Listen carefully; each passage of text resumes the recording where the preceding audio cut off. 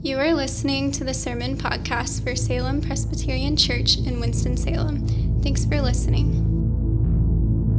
To learn more about our church, visit salempresws.org. That's Salem, PRESWS.org. We believe preaching is best when experienced as part of the larger drama of God's people gathering. Something spiritually unique happens when God's people are together. We meet each Sunday to let the liturgy shape us, to hear preaching, and to take the Lord's Supper. And these acts are more robust when done together. Join us Sunday evenings at 5 p.m. in downtown Winston-Salem at 600 Holly Avenue.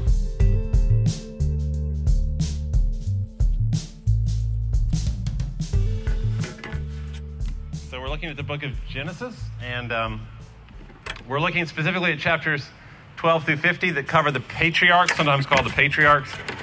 Patriarchs are Abraham, Isaac, Jacob, and Joseph. And we're looking at the life of Jacob. This is the fourth one. This is the last one in the life of Jacob. And together, these four people and their families, their wives and children, they basically were the tip of the spear of God bringing the kingdom to planet Earth to rescue the world. And we see in this passage tonight, essentially the transformation of this man, Jacob, who was a schemer, into Israel, who is the one who wrestles with God. So this is the transformation of the central character, because Israel is the name of the people that were created out of this four people, out of Abraham, Isaac, Jacob, and Joseph. Israel is the name of the country. They're still there. Israel's still there. It's a miracle of God's providence that Israel is still a country today. And this is the reason that Israel has their name, is because of this story. And this man, Jacob, who was once a schemer named Jacob, a deceiver, the usurper, that's what Jacob literally means. And now, in this passage, he becomes the one who strives with God, Israel. And so this is the transformation of the man who would transform the world. And indeed, Israel has transformed the world completely. We here are a testimony to the transformation that this man, Jacob, brought about. So we meet him in this passage at this place called the Ford of the Jabbok, which I just love. I've always loved. The very first time when I became a Christian at the age of 21 and I read this passage, the Ford of the Jabbok, it just immediately created an image in my mind. He said the ford of a river is a place where you cross the river. So it's the Jabbok River near the Jordan River. It's the ford, so it's in this narrow place, and maybe the water is rushing the fastest there. And at that ford of the Jabbok, Jacob is just wrestling with angst about the terror he has because he's about to meet his brother, his estranged older brother. Some of you have been estranged from a family member, and I can almost guarantee you it's nothing like the estrangement that Jacob is feeling, because his older brother wants to kill him. His older brother hates him for good reason, because Jacob deceived him and tricked him twice, stole his birthright. This Jacob is despised by Esau, rightly so. And so here is Jacob at the ford of the Jabbok with this lifelong grappling with Esau. And then on the other side of that ford, he comes out, he emerges as a whole new man, as this man Israel. So I want to look at those two things. Number one, here's what changes him. Number one, that God comes and wrestles him. You might know the song by U2, Bullet the Blue Sky. Anybody heard that song? It's a great song on the album Rattle and Hum. Bullet the Blue Sky. There's a line in there that I didn't know where it came from, that Bono wrote. It said, Jacob wrestled the angel, and the angel was overcome. So I've heard that since I was, whenever that album came out, like 18. I didn't know what it meant. And now it's this passage. The problem is it's not an angel, and Jacob didn't wrestle the angel. The angel attacks.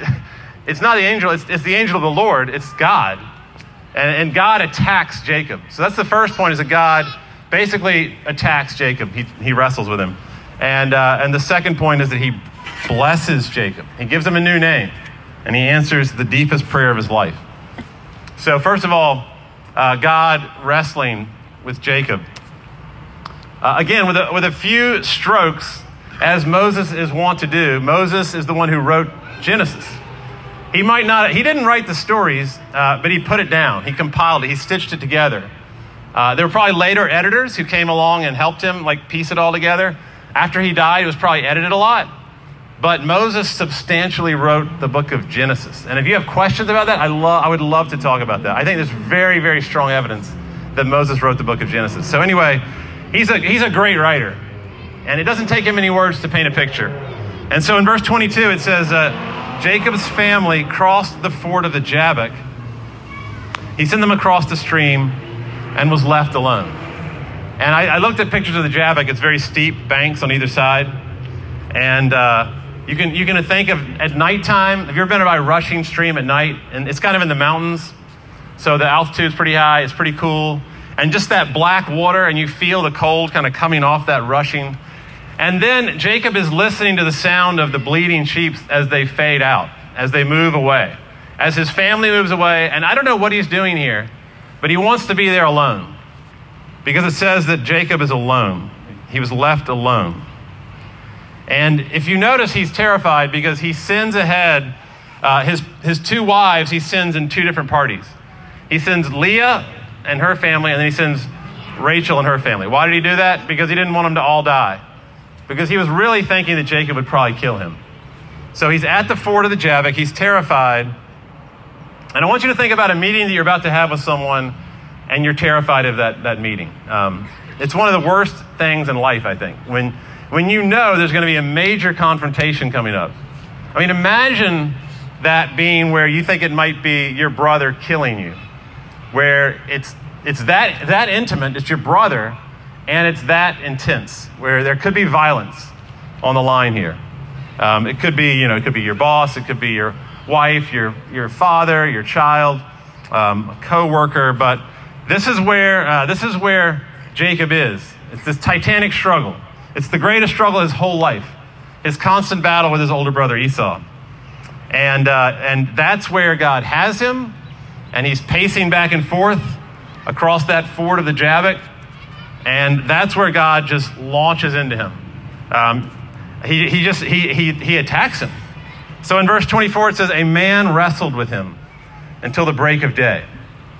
This might have been, midnight when the wrestling started, and maybe it was 6 a.m., 5 a.m. when the wrestling finished, the break of day. But he's just standing there, maybe pacing around, and then you can just imagine some guy just torpedoing him like a linebacker.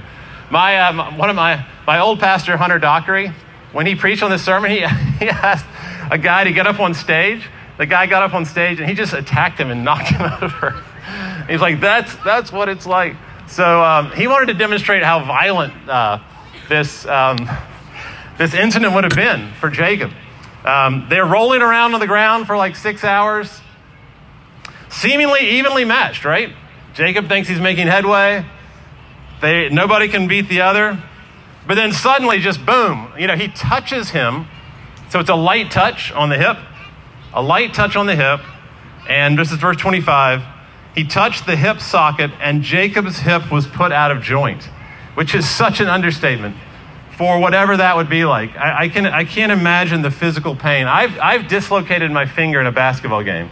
The ball hit it, and it still doesn't work correctly. That was very, very painful, extremely painful. And when they put it back, it was even more painful.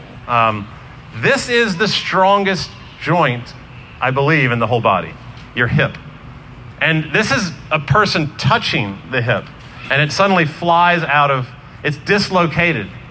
And you can imagine there had to be a scream.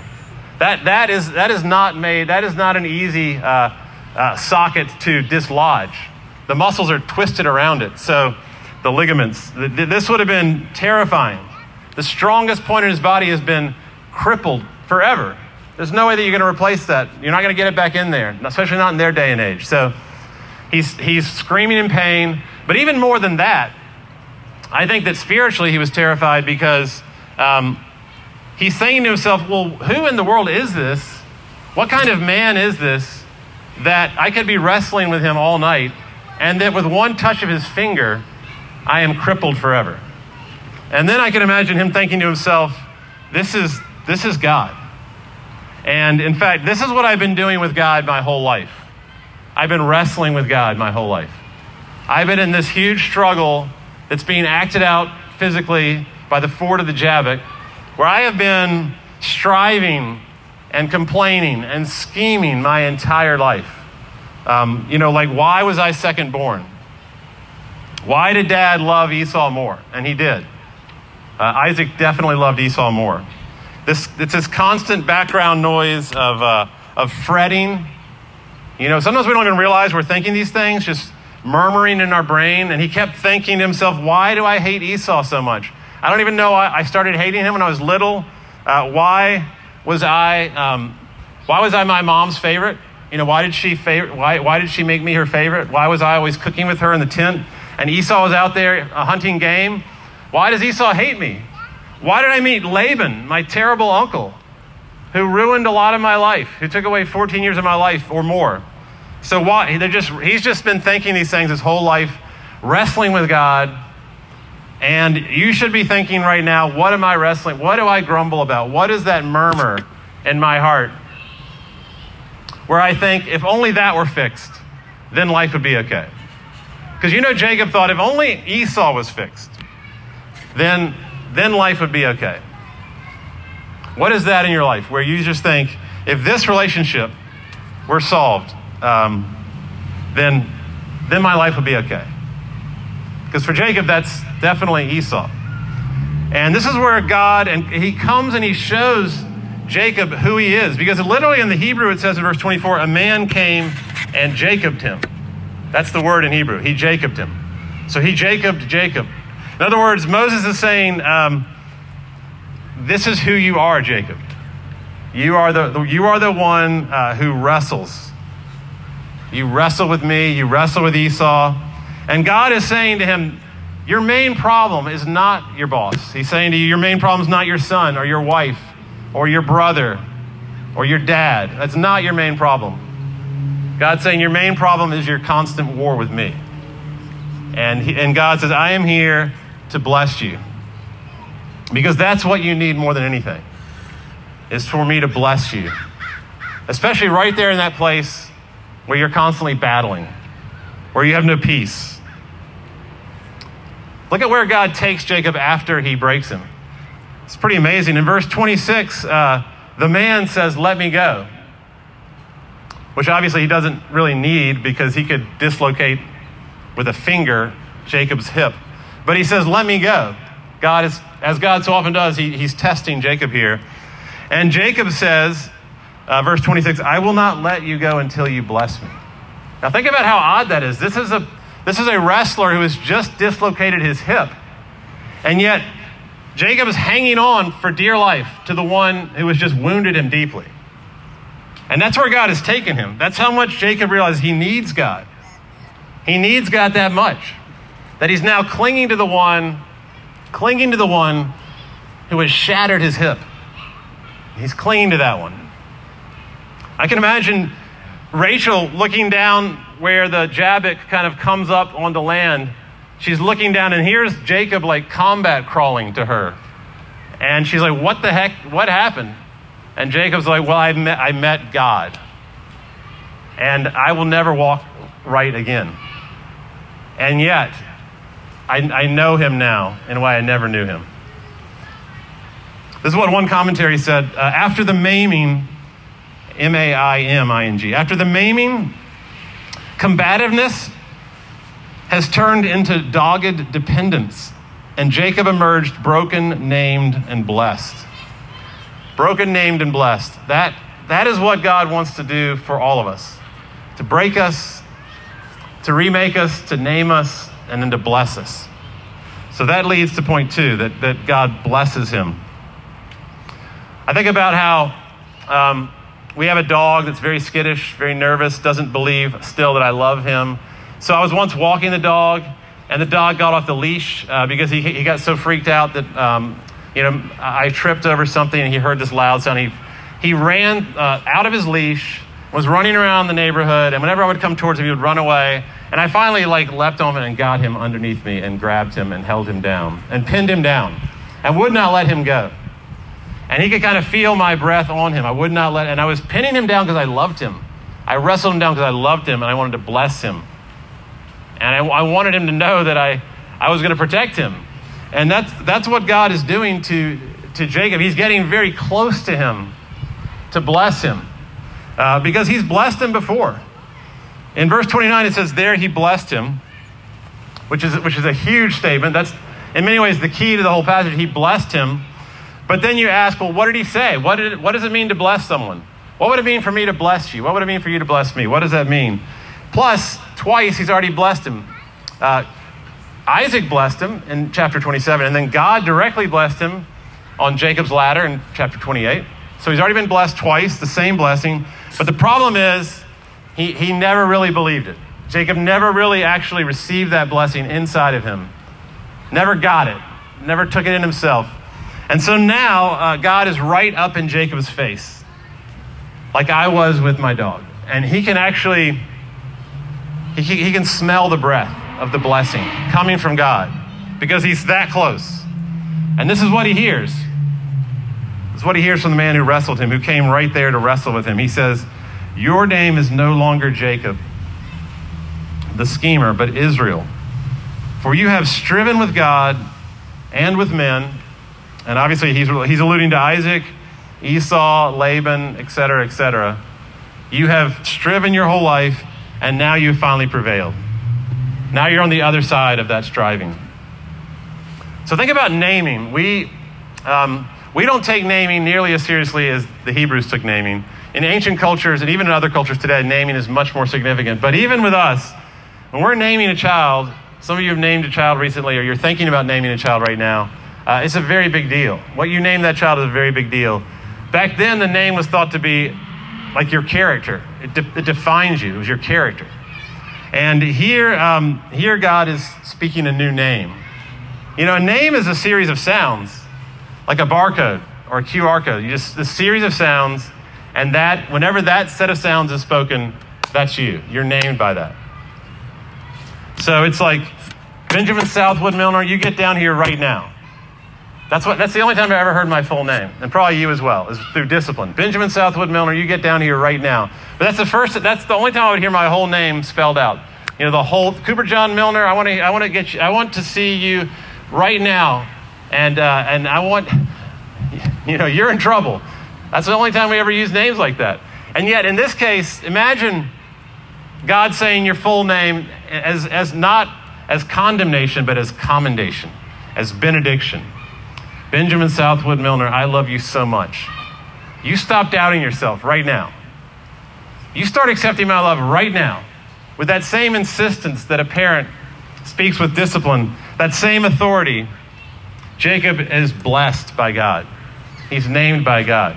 For whatever reason, I thought about the scene in Babe where the farmer says, that'll do, pig. You know, have you ever seen that movie where he's got the little pig? He's so proud of his little pig, this farmer. The pig has just performed this amazing task of herding a bunch of sheep.